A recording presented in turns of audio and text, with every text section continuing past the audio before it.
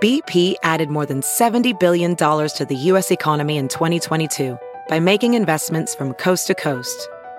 Investments like building charging hubs for fleets of electric buses in California and starting up new infrastructure in the Gulf of Mexico. It's and, not or.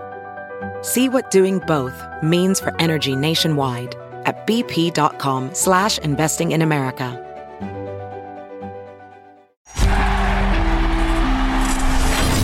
The Philadelphia Eagles are Super Bowl champions. Eagles fans everywhere, this is for you. Let the celebration begin. We thought we'd take a look back at just that whole experience, and it's kind of funny being here again has kind of brought up some of those memories. So we're going to a lot of them just driving in and seeing this building. We're sitting, what are we, about 200 feet from U.S. Bank Stadium where the Eagles won their only Super Bowl. And it's nice to be in the car right now. It's really cold out. Yeah. It's not as cold as when we were here in 2018. Yeah, I mean, if you think about it then, this is actually like pretty toasty. It's actually like 35 degrees warmer because it was -5 back then. It's 30, but it's windy. It's snowing. It's Minnesota weather. It is. Yeah. Minnesota knows how to greet us. They certainly do. What did I say when we got here? F Minnesota. you may have said something to that effect. Said something like that. So we thought we'd take a walk down memory lane and kind of just remember, because it was such a bizarre experience for both of us. You had covered a Super Bowl before. This is my first Super Bowl. So this was a chance for me. And we've been to Jacksonville too. Somebody drove at us and stared in the car like, what are these guys doing? I get that. We're probably going to get the cops called on us. Yeah, we were just in Jacksonville 2 months ago. But, it is pretty cool being back here. And it's funny how the memories do come flooding back when you just see different things that trigger different memories of that game, that day, and just the whole week we were here. Sure. So we're going to kind of go through chronologically. That's the only way to really do it. I'm sure we're going to remember things later on and have to jump back in, but we'll try to give it some sense of order here. Why start now? But let's start with the NFC Championship game, which is, to me, it was an incredible game that's so forgotten because the Super Bowl came after it. The NFC Championship game was unlike anything I've ever seen in my life. I mean, it was over at halftime. It was over, yeah. And the second half was a party on the sideline. Yeah, and so that reality just kept kind of, it hit you very early that, this team's going to the Super Bowl. This whole, we're all going there. And, people were making flight reservations and hotel reservations before that game was even over. Oh, yeah, you could have done it at halftime. I did. Did you? I did. Yeah. I remember just the sideline just like dancing for the entire second half. It was unbelievable. And it all tied in so well together because obviously they were playing the Vikings and they had a chance to win that game and play in the Super Bowl in their own city. And it's kind of created this rivalry. It's a strange rivalry between the Eagles and Vikings, more so between their fans because a lot of the fans thought they weren't treated well in Philadelphia. Boo-hoo. Yeah, I mean, they didn't treat us nice. We were treated well in Minneapolis. For the most part, yeah. Yeah, I thought everyone was nice. There were nice people out here. My first memory my very first memory was when we flew in. I guess, what did we fly in that Saturday? I guess the Saturday before the Sunday before the Sunday of the games, and walking around the Mall of America and just hearing these Eagles chants everywhere in that. And the Mall of America is like, what is the largest mall in the world? And you'd hear them echoing like around the mall, these Eagles chants, as more and more Eagles fans arrived in town, and it just got more and more. So by the end of the week, I mean, that's all you heard. You would walk around the mall, and there was literally thousands of Eagles fans. It was pretty cool. And I remember the first thing we did when we got here, you had a rental car. We hopped in, and we drove right here to the stadium. And yes. We weren't far from where we are right now. And there were these Vikings big giant banners. Like, how big were they? They were huge. They were like, they had to be 2 miles wide. Is that not that big? They were huge though. They were on the side of the stadium. Like 100 feet by 40 feet. Yeah, and they were Vikings ones, but they were they weren't taking them down, but they were replacing them. And the two they were putting up, one was Nick Foles and one was Brandon Graham. How surreal was that? That was for me the first moment where it sank in, like, oh wow, like Brandon Graham's on a giant billboard in Minneapolis. Like, this is really happening. Yeah. And I think there were a few of those moments where it really kind of sank in that, oh crap, the Eagles are going to play in the Super Bowl. And it was, remember the other thing we saw when we were in downtown Minneapolis that week? We were driving around, we saw the bar that had the sign, free beer for Eagles fans thrown at you or something like that. Yeah. It turned out to not be a bar. It was like a private place. It was a private club or something. Whatever. Eagles fans kind of took over this city. Really, in a big way. And it was impressive because you figure most Eagles fans that like to travel to games, they've already wiped out their budget. Mm-hmm. You go to Dallas or you go to wherever, you go to Chicago, and then now it's February. Like, how much money do you have left over to fly to Minneapolis on short notice? So the flight's expensive, and the hotels, as you know, were like $500 a night, unless you were way out of town, Dave. But the number of Eagles fans was astounding. It was, and I think it was one of those. It was, I don't care what it costs. I'm going to be there, and I ran into a bunch of people that week who kind of said the same thing. Like I would have paid 10 times more than this. There was no way I was missing this game, because I think we all kind of felt it, that this is the year. I don't know if you felt, that's the way it felt to me, is like, this is the year, they're going to win this, just because of what they had been through in the entire season. It would only be fitting to win the Super Bowl after that kind of storybook year. Well, I just remember how surreal the whole week was, and even talking to the fans, it was that sense of, is this real? Like, are the Eagles really in the Super Bowl? And because so much disappointment. And how many times were they counted out? How many times did I count them out? I think we're about to get a ticket. No, is that guy gonna? I don't think so. All right. No, it's true. It's true. And they weren't favored against. Were they favored in the? I don't think they were favored against the Vikings, were they? No. That's why the underdog masks came out. But the Falcons were favored too, right? Yeah. Yeah, it was underdogs the whole way. I mean, Carson was out, Jordan Hicks was out, Sproles was out, JP was out, Chris Maragos was out. Darren Sproles? I said that. I wasn't listening. You can go check the audio. But yeah, there was so much working against him. But did you mention Carson? I did. Did you mention that guy yet? I did. It was they were charmed. Did you pick him in the game? Yeah, I did too. How could you not? At that point, I'll be wrong. I don't care. I'm not picking against them after all that. Yeah.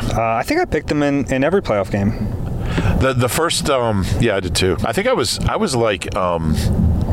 I think it was 16-1 of my picks that year, not counting the Dallas game at the end of the year. I think we all got to the point of that year where we're like, I'm not picking against this team. The only game I got wrong was Seattle that whole year. I thought they were going to go in there and win that. I thought they were kind of ready to win that game. I picked them to lose to the Chiefs. But in any case, it doesn't matter. Well, my first vivid memory of the week was Tuesday, and that was immediate. I don't remember anything about Monday. I remember. So the one thing I have for Monday is I got to the Mall of America where we were for the entire week. I still have nightmares about getting lost in that godforsaken hellhole. Yeah. People keep joking with me if I'm going to go there this weekend, and no way in hell. This mall, picture like King of Prussia Mall times like 10. It's enormous, yeah. And I think KOP has like similar number of stores, but this thing is like spread out. There's an amusement park in the middle of it. Yeah. So the first day, we're all walking around the mall and we getting our bearings.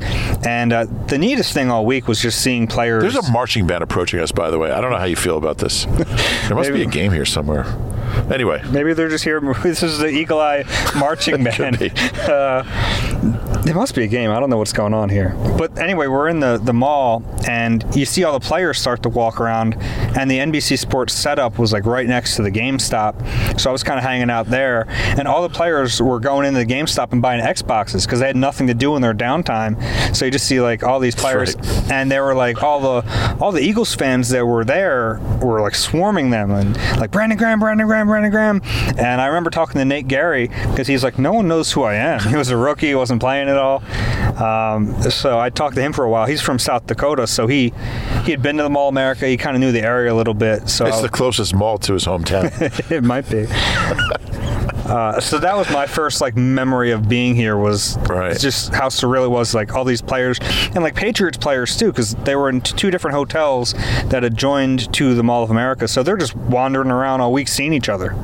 I remember it was crazy because Brady was walking around and nobody even recognized him. That's not true. That's not true. But it was. I just remember those crowds at the mall just getting bigger and bigger and bigger. I think I told you the story about, and just to get a sense of how big this mall was. And the mall was like the headquarters for all the media stuff, all the league stuff, all the interviews were there, all the press conferences. So we really spent like half the week in the frickin' mall. The only things that weren't at the mall were media night, which was in St. Paul, and then the actual game. They actually moved the game to the mall.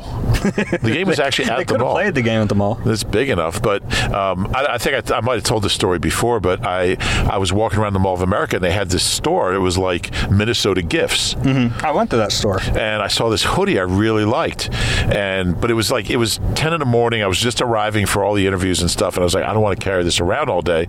I'm going to go back to the store, and I'm going to go back to the store at the end of the day, so I don't have to carry it around. So I'm leaving, and I see Minnesota Gifts, and I walk in, and I look on the wall where the hoodie was, and there's no hoodies there.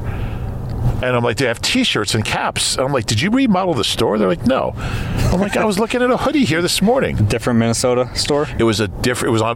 There's two Minnesota gift stores in the mall, and I was in the wrong one. And that's what it's like trying to get around that place, because there's like 11 Aeropostales, and there's like 8 Forever 21s, and there's like 13 Starbucks. And the Caribou coffees are on every turn. You see a Caribou every coffee. Level. I saw. So there was one moment where they had a Super Bowl 52 store, like just for official gear. And I had a bunch $1,700 here. Yeah, I had a bunch of like stuff I had to buy for people, so I was going in there, and I remember walking around with my bag, and I ran into Jordan Hicks, who also was another one who didn't play. I mentioned him too. Did you? I wasn't listening. So he had to buy stuff for his family. They don't get everything for free. No. So he was like asking me what I bought, and I'm like, I'm in the middle of the Mall of America showing Jordan Hicks like beanie caps that I bought for my nieces and stuff. The stuff was so, and I didn't really spend $1,700, but I spent about $400, and the stuff's really nice though. It is nice. It's not the stuff you get in mail order. It's like, it was cool to have the official stuff. The woven logos. I bought a few programs, but actually the programs that you could buy weren't the official programs. Really? The official programs, I don't know if you kept yours, it had a hologram. Yeah, it did. Yeah, so that apparently they only made X amount for the actual game. Yeah, I still have mine. Okay, so let's fast forward. Let's go to media night. Yeah, that was that was the coldest day, I think, of the. Was that Monday night or Tuesday night? It was Tuesday night. That was in St. Paul at the XL Center. Yeah, is that right? So the funniest part about that is we pull up to this parking garage, and it's like a nice little main street there that we wanted to go and find some dinner before the event. We had like 2 hours, but when we're like, let's just walk around and find something, it was so freaking cold. It was -7. The first place we saw, we're like, that looks like a winner, and we went in there. I had like a chicken pot pie. The place was good. It was great. Yeah, I wouldn't mind finding that place tonight. Okay, we'll maybe do that. So then the media night, I had never experienced this, and it's gotten crazier since the last time you covered a Super Bowl, right? I mean, this was insane. Oh yeah. What do you remember from that night? I remember, I remember a few things. I remember just the sight of Nick Foles and Tom Brady on the stage together. And just, there's Tom Brady, who's been through this a million times in his life. He's, the greatest quarterback of all time. And there's Nick, who a month earlier was a backup and got released, was thinking about retirement. And then they're up there together on the stage. And Nick's just got that, And he doesn't care. That's the cool thing about totally Nick. Doesn't cool care. As a cucumber up there. I remember... gosh, it was so crazy. I remember trying to talk to Dion Lewis about his Eagles days, and he wanted no part of. I did that with Eric Rowe. How was he? Did you write that yet? It's on my budget for next week. No, it's just because we had an hour with the Patriots. I was like, I may as well try to get something. I remember I asked Bill Belichick a question he didn't like, and he death stared me. Really? Yeah. That's a badge of honor. I guess so, yeah. I mean, it's a badge of anywhere, I suppose. I do remember... it was the first time Halapoulivaati Vaitai had spoken to the media at Media Day since week 3. And he'd been the starting left tackle for half the year. Yeah. And he was never in a locker room. We never talked to him. We never had a chance to talk to the kid. And so there's like 5 or 6 of us. I remember I was there with Tim McManus and Les Bowen and a couple other writers, and we finally cornered him, and he didn't want to be there. He didn't want to talk to us, but he kind of started doing the interview, and somebody, I think Les asked him, so Big V, we haven't seen you in a while. We haven't seen you in a couple months. And he said, yeah, I had a meeting. They were like, you had a meeting for 2 months? It was fun that night. I had treatment. Like, there are some guys they're not good at that stuff, but there are other guys who hammed it up. I mean, Jalen Mills was made for media night. Yeah. People love Jalen Mills. He was doing an interview in Chinese, right? I saw that, yeah. I took some pictures of that. He was doing a Chinese. He was good at it, too. Mm-hmm. That's when I talked to Jason Peters, and he said, I'm definitely coming back next year. Yeah, I remember that. I remember I tricked Joe Douglas into doing an interview because he wasn't. I was like, I just want to ask you, one general thing about this being at the city. And then I just started hitting him, but he's like, that's it, I'm done. The one thing I did want to get at a meeting night, and I did, they put Brent Selleck on a podium, which was like at that point, kind of a badge of honor just because he had been here so long. I just used badge of honor. I know, that's why it was in my head. But I went over, and seeing Brent Selleck at a Super Bowl was really cool. Yeah. And to see him go out like that was awesome. Yeah, that was cool. I really enjoyed that. Yeah. I remember talking to Donnie Jones that night, and he started telling stories about, he'd been in the league 23 years and never been in the playoffs. Yeah. And he enjoyed it so much. He was having the time of his life. And all those stories were just, you could have written a chapter of a book about any one of those guys. It was, and what's funny is, they all hate us during the season. All the players hate the media, but then when you get to the Super Bowl and they see us, we're like a familiar face, and all of a sudden they love us. Yeah, that was a really cool aspect of it too. And that media night, it's such a circus, but when they're getting asked goofy questions by someone they've never met, and some of them play along, but when you actually see someone you've known for a few years or at least a few months, I think it does make them feel a little better. Now, whether you're doing quality work or enjoying some quality time, you need a quality truck. Get to Nissan's Truck Month and save big on our award-winning trucks like the 2019 Nissan Titan and Frontier. Shop ChooseNissan.com and your local Nissan store today. So now we're at Tuesday. Wednesday. Tuesday, right? Yeah, media night was Tuesday. Night. Yeah. When was the media party? Was that Wednesday night? I have no idea. It kind of runs together, but they had a media party you didn't go to, you party pooper. I had work to do. Okay. I went to transcribe my Big V interview. I went to this. I thought it was Monday night. It might have been. Maybe I told you we'd be off track. But anyway, I went to the media party. That guy's stealing that table. And all right, so a guy's pulled up in a pickup truck, and he took some tables, and he's putting them in his truck. I think he's supposed to be there. How do you know? I'm not going to stop him. What do you want me to do? I'm going to go over there and... No, you're not. Wait, hang on, everybody. That looks fishy. He's rushing back into his white It's pickup. cold out. All right, anyway. So I'm at the media party. Hey, what's that thing? Come on, stop. What are you doing here? That globe thing going by. I don't know. All right, there's all kinds of weird We're going to have to put up blinders for you. All right, I'm sorry. There's just weird things happening. There's okay? There's a big giant ball moving over there. I see it, but what is that? I don't know what you want me to do about it. There's this big giant. There's another one. It's part of the marching band. They're these 10-foot high alien giant cubes, and there's people inside them, and they're moving. This is good podcast. I know, this is terrible. Describing everything. I apologize. That goes by. So the media night party was. There's 4 of them. Come on. The media night party was at the Mall of America amusement park. Of course, where everything else was. Well, yeah, but it was in the amusement park. Yeah. So we had free run of the rides and everything. So I got on a few rides. The funny thing was, I was on a ride and I didn't know it, but Anthony from Eagles PR took a photo of me. I looked like a little kid. My feet are dangling on this ride, and he just had to take it. But I was in line for the roller coaster, and who comes off but Ronald Darby? Some of the players had been running around and riding rides that night, and that's kind of when you remember, oh yeah, he's 23 years old.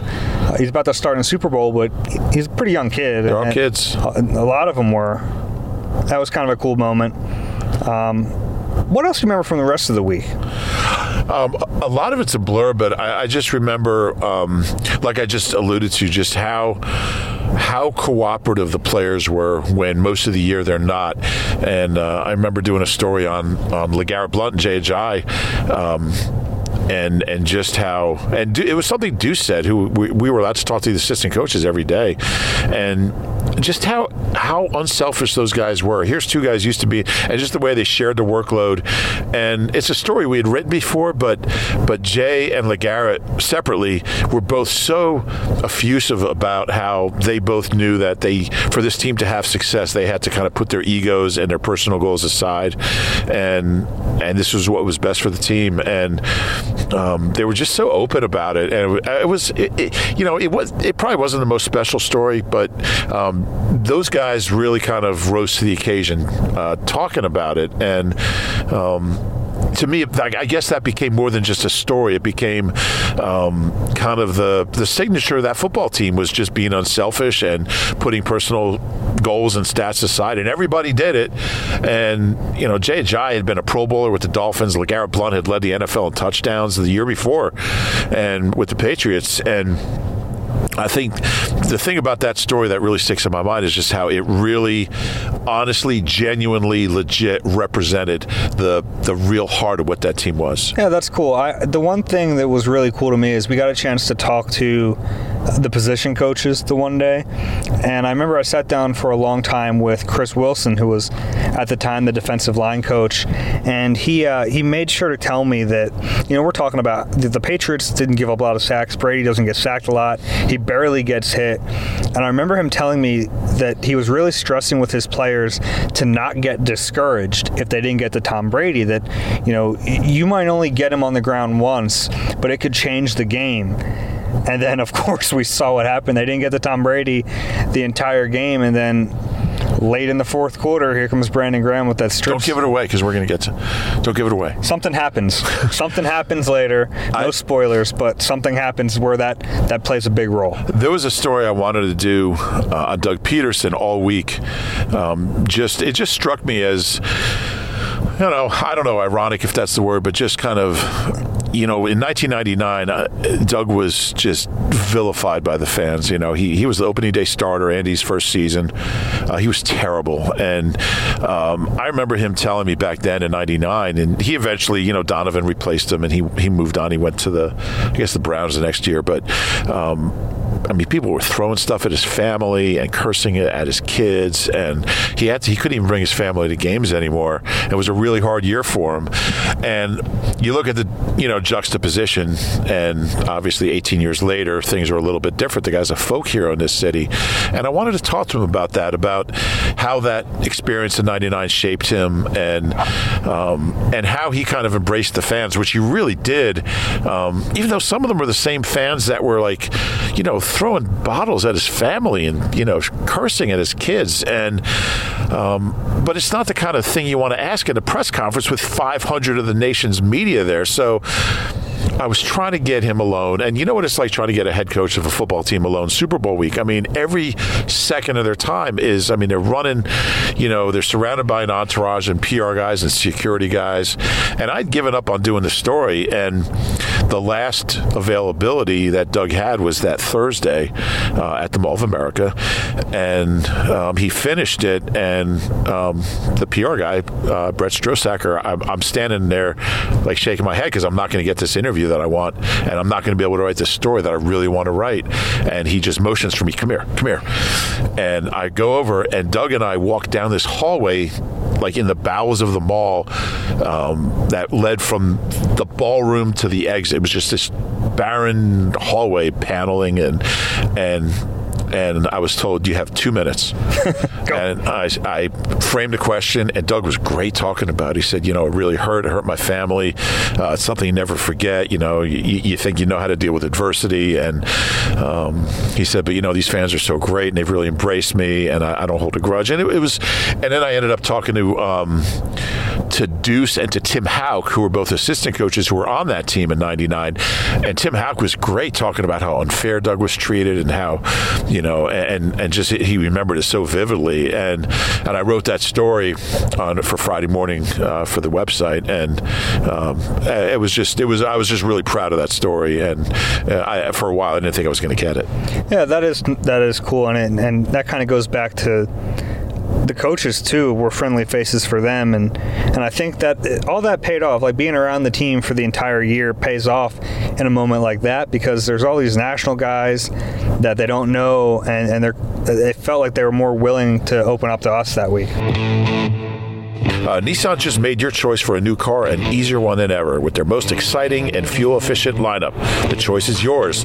Now get great offers across Nissan's full line. I have to talk about the most selfless thing I've ever done in my career. Oh. So that week, we all know the Eagles were sick. There was a cold going around the team, and we didn't know, it was a lot of players, and we didn't know how it was going to affect them on Sunday. There was a chance that they were going to be drained and wouldn't have a lot of energy. So I selflessly got sick in an attempt to find out how long the symptoms would take. You were really sick. How bad it was. I got really sick, and I must have gotten sick from one of the players. It's probably Darby while you guys were like in the gondola together, riding the tilt-a-whirl. Yeah, it's hard when there's a sickness going around a locker room. It spreads pretty quick. It's hard to avoid that. I remember asking Doug in a press conference in the weeks leading up to that about that, and he's like, "Well, we teach about washing your hands," and it became like a kindergarten lesson. But sometimes you can't avoid it. And I was sick as a dog late in that week. I remember Friday and Saturday there was no availability. I had a bunker in my hotel room. I was getting food ordered to my room. I just didn't leave. I was like, I'm not leaving this room until I'm starting to feel better. And even by Sunday morning, I remember that old, like cold medicine commercial where the guy's head is a balloon. Yeah. That's how I felt. And I'm pretty sure some of the players still felt like that too. So that's something that I think a lot of people have kind of forgotten about. But playing a football game when you're that drained isn't easy. And I think quite a fefew players had to deal with that week. Yeah, that was big of you to kind of go through that so you could experience what they were experiencing. I did it. Yeah. I know. Game day, I remember we Ubered over to the stadium. It was just getting more surreal by the minute, and we got here really early, like 5 hours before kickoff. Yeah, it was the right move. We got to walk around the stadium, get some shots, and it was already it was Super Bowl mode. I mean, there were restrictions everywhere and super security to get in. Which was it like that in Jacksonville too? Just as much? I don't remember. You don't remember? Okay. Probably. That's a long time ago. No, it wasn't like here. I remember we went through that little house they had set up to get in. And it made it tough here because it was so cold. They had it inside, but it was still open air. And yeah. But we got through. We persevered. And we had we could get in the stadium, but we also had a tent outside, or not a tent, like an RV outside that we shared with the mothership NBC Sports, and that's where we kind of stayed warm. But I remember I walked in the stadium and walked around a little bit. It was so early before the game. I didn't have field access. I shouldn't be saying this. I didn't have field access, but so early I went down there and I just walked on the field. No one said anything. Wow. So I walked around the field before the Super Bowl. It was, you know why, I think? Because I think it was like Adam Schefter was like walking out in front of me, so I just like walked with him and was chatting with him, and no one's going to stop him. So and he broke 3 stories just while you were walking with him. Probably did. But that was cool. I remember like taking photos, looking up at the empty seats, thinking, yeah, it's a beautiful place, beautiful stadium. I love the stadium itself. We both had live hits that we had to do for the pregame show, and you had to go through all these security things just to get out to that plaza. And I think it was at minus 11. It was bad that day. And I think I had 3 different hits, and I would go back inside, back up to the press box, and back out. And the third one, so now it's like an hour before kickoff, and I'm out there with Gunner, and there's Eagles fans everywhere, and we're doing this live hit on the pregame show, and like 30 Eagles fans just kind of like jump in and start doing the Eagles chant. Actually started singing "Fly Eagles Fly" while we were on the air live. I have a video of it. It's hilarious. Cool. It was super cool. And it was with each passing moment, with you'd see more Eagles fans, and they would just, you'd see. I remember running into John Spagnuolo, who was the tight end on the 1980 Super Bowl team. He just came out to watch the game. It's like, Spags, what are you doing here? He's like, I just want to see the game. And as kickoff approached, it was like this is real. The Eagles are going to go play in the Super Bowl. It was mind blowing. For my pregame hit, it was so cold. I didn't have gloves, so luckily Sean Kane, our producer, let me borrow his. But even with the gloves, I had to use my other hand to pry the microphone out. Because I physically couldn't move that hand that was holding the mic. I've never been so cold in my life. Yeah, me neither. It was worth it, though. I mean, it was obviously a really cool experience. I remember Charlie Weiss was doing NBC things, and he was in our I was just on with him a couple weeks ago. He was in our trailer, so I was just chatting with Charlie Weiss for like a half hour, and about 20 minutes in, I realized, oh, this is Charlie Weiss. I didn't know who he was for a while. I don't remember a whole lot about the game itself. It's a blur. I mean, that game was so crazy, and we were both trying to write. It's like impossible. I remember certain bits of the game. I certainly have gone back and watched it, which has kind of filled in the missing parts.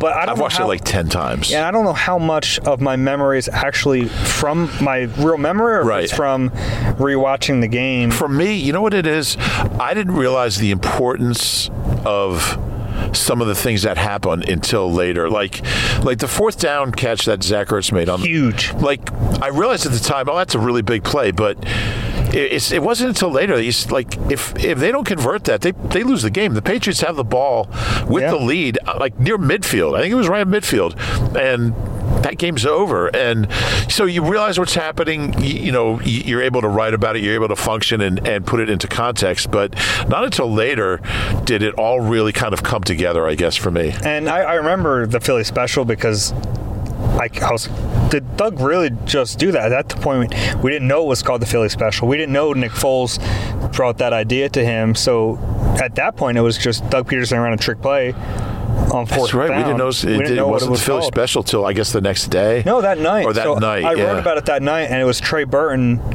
who brought it up and said, that it was called the Philly special. Which was, that after the game, my two stories that I had to write were about the two biggest plays in Eagles history. I wrote about the Philly special and the Brandon Graham strip sack. I think I wrote about Nick. You had Nick. And I did a sidebar on Corey that night. Yeah, I mean, and there were so many stories from that because it was such a crazy game. Who hasn't played since? Yeah, it's a shame. Barely.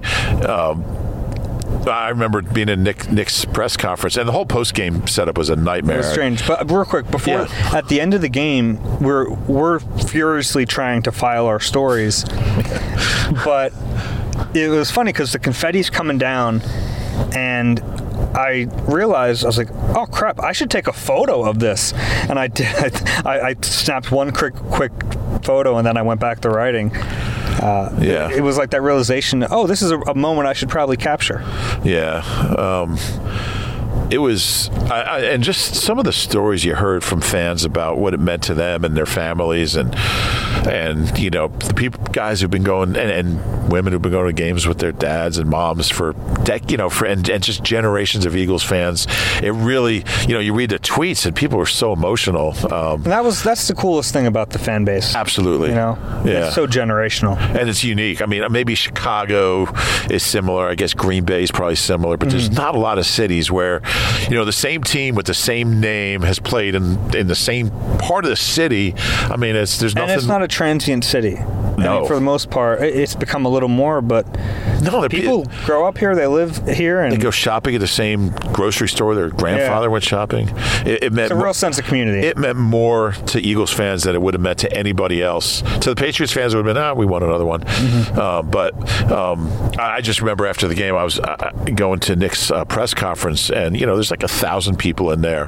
What a story! I mean, it's just, I still don't believe it all happened the way it happened, and it was one of those deals where they were passing a microphone around to the different, so you had to raise your hand if you had like a 1 in 100 chance to get called for a question. And it was only like 4 or 5 minutes. It was really short, which was strange, which was awful.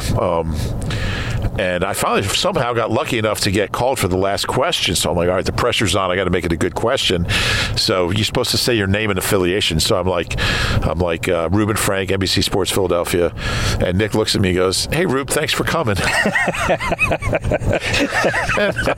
He was so cool. How Nick, it was just like, it was unbelievable. He wouldn't have been any different if I ran into him in the hallway at the NovaCare during OTAs. And that's why everyone loves Nick, yeah. And so after the podium setup, we get led into the locker room, and the first person I go up to is Alshon. And he's like, I need a minute. I was like, you got a minute, but you were right. And he just smiled, a big Alshon grin. He's like, I told you. He's like, what did I say? I told you that I didn't, because he had the whole thing in Chicago. He was going to win the Super Bowl, and then it came here, and they did it. The first guy I went up to in the locker room was Corey Clement, because at media day I was joking with him. I told him I'm a MVP voter. I said, if you have a big game, you might, I might hook you up. And then he ends up having 100 receiving yards, 2 incredible catches, and you don't vote first, second, or third. But I would have voted for Foles, who did get it, obviously, Brady, and then Corey Clement would have been third. Oh, well, let's talk about that. How does that happen? You get chosen as, how many MVP voters are there? I think there were 9. Now, that's pretty cool. Yeah. I don't know how I got chosen, but I think the PFWA probably picked me. I don't really know. That makes sense. You deserve it. What was the... what was that? When did you have to give it in? And so you have a piece of paper with... just your name. It has your name and affiliation printed on it, and just says your vote. Has a blank line. And you just write it down, and they have like an intern or somebody behind you with like 8 minutes left. I'm like, no, I can't. And and then with 4 minutes left, they're like, we really need your vote. I'm like, no, I'd rather not vote than pick Brady if the Eagles win. Yeah, and so.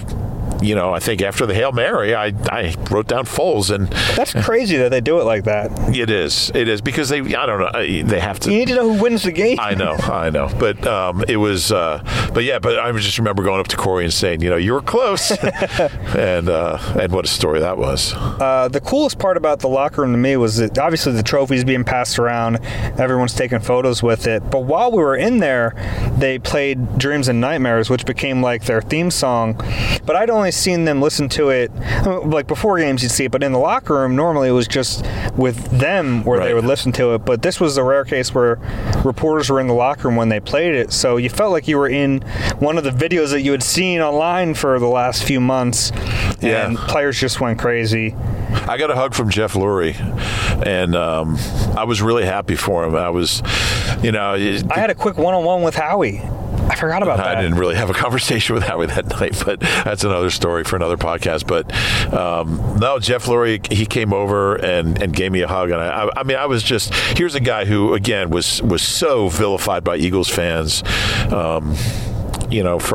For what? The guy's, all he's done is bring a consistent winner to this city. It's not his fault they couldn't get over the top. He did everything as far as facility and stadium and signing free agents, spending money, and he wanted to win so bad for 23 years that he owned the team. And I was really happy. He's a good man. He's done so much for this city, charity-wise, sports-wise, football-wise, Eagles-wise, and I was just really happy for him. Yeah, so the last memory I have from that night was they're passing around the trophy, and Corey Clement and LeGarrette Blount want to get a photo with it, so they asked me to take a photo with it or with them. So I grab their phone, I take a photo of them. Then Corey has the trophy, and he looks at me and gestures. I was like, Corey, no. Corey, I'm not holding that trophy. I didn't win that trophy. I appreciate it, but you enjoy it. If you're a football fan, you need to check out this new game, Sunday Night 7 on the NBC Sports Predictor app. There's really no reason not to play. It's totally free. It has $2 million in guaranteed cash prizes this season with $100,000 up for grabs each week. Just make 7 predictions about what's going to happen in the Sunday Night Football game for a chance to win some serious money. Download the NBC Sports Predictor app or head to NBCSports.com/predictor now to make your Sunday Night 7 picks. I'm still upset about the guy who stole the tables from over there, but I think he works here. We'll say that. The next morning, did you get any sleep that night after school? I didn't sleep. I remember going back to the hotel, just writing all night, taking a shower around 5, doing a hit with the WIP morning show at 6. I don't know what I said because it was still all surreal to me. And then going to the back to that frickin' mall. So we go back to the mall for the last time for the Nick Foles press conference at 8. Little did we know that the next year's Super Bowl was Atlanta, and the Atlanta welcoming committee had a presentation to make. About that. That was awful. The Minneapolis welcoming committee has to turn things over to the Atlanta, so they have all these speeches with all these big wigs and bunch of BS. And we're sitting there, and you see Nick like peeking out from behind this curtain, and we had like my flight was like at 11. And I'm just marveling at what's going on over there at the stadium. Maybe it's like is there like another college that might play here? Or maybe they have like high school games or something. But anyway, there's somebody's playing football over there today. But in any case, we're just waiting for this press conference to end, and they're like, Minneapolis has been a wonderful host city, and we in the Atlanta Host Commission hope to learn as much as possible from, there will now be a photo opportunity with the Minnesota welcoming committee handing off, and they had handing off the football to the Atlanta welcoming committee, and we're sitting there like, get me the freak out of this place. Then Nick Foles gets up there and gives us the most memorable answer we'll probably ever hear in our lives. Yeah. I asked him how do you want to inspire people? How do you want your story to inspire people? Is that what I asked him? Yeah.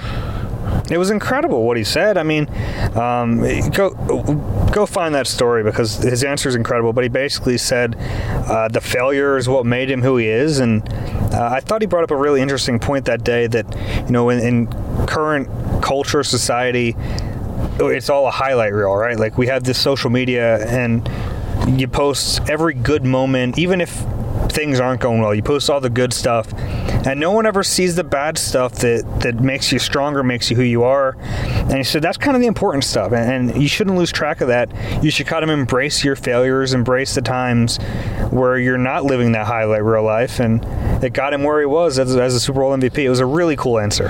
I was emotional. I'm emotional just thinking about it. I was emotional during his answer. I was tearing up because I felt like all the BS stories I've probably written over my career, I felt like I was put there to ask that question for him to answer that way and to get that out of there, to get that, like I know some guys were asking him about, you guys ran a lot of 12 personnel in the game and stuff, but it's like there's a big picture here that I had never really been able to quite put my finger on with Nick, and he did it just so beautifully.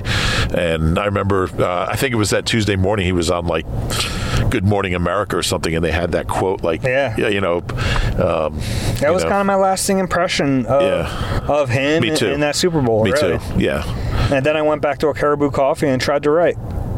I flew back, and I was in Philly by like noon. I wasn't in Philly until the next day. My flight got canceled. That's right. And I was at the counter at the airport after my flight got canceled, and they were like, "We don't have another flight going to Philly." And I was like, "I'll take the next flight."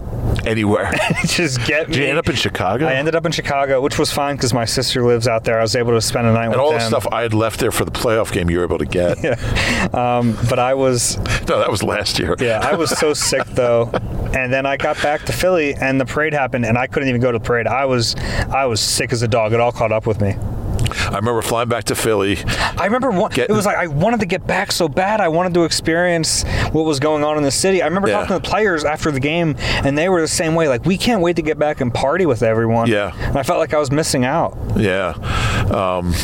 I remember going back, and I think the availability was Tuesday, right? Back at the NovaCare, I believe. But I remember, so I went back up to this coffee shop near my house where I work. I don't have a job there. I just right there. I'm not saying I work there. And you're moonlighting as a barista. That's my part-time job. Yeah. But I'm sitting there, and so it's like 1 PM.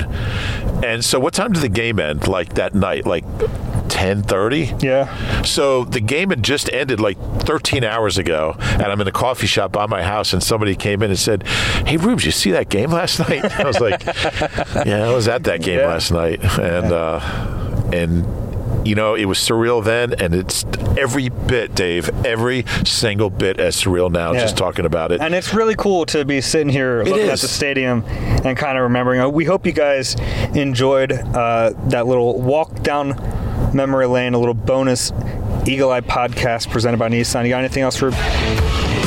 No. You know what? The Eagles might win another Super Bowl in the next few years while we're still covering the team. They might win a couple.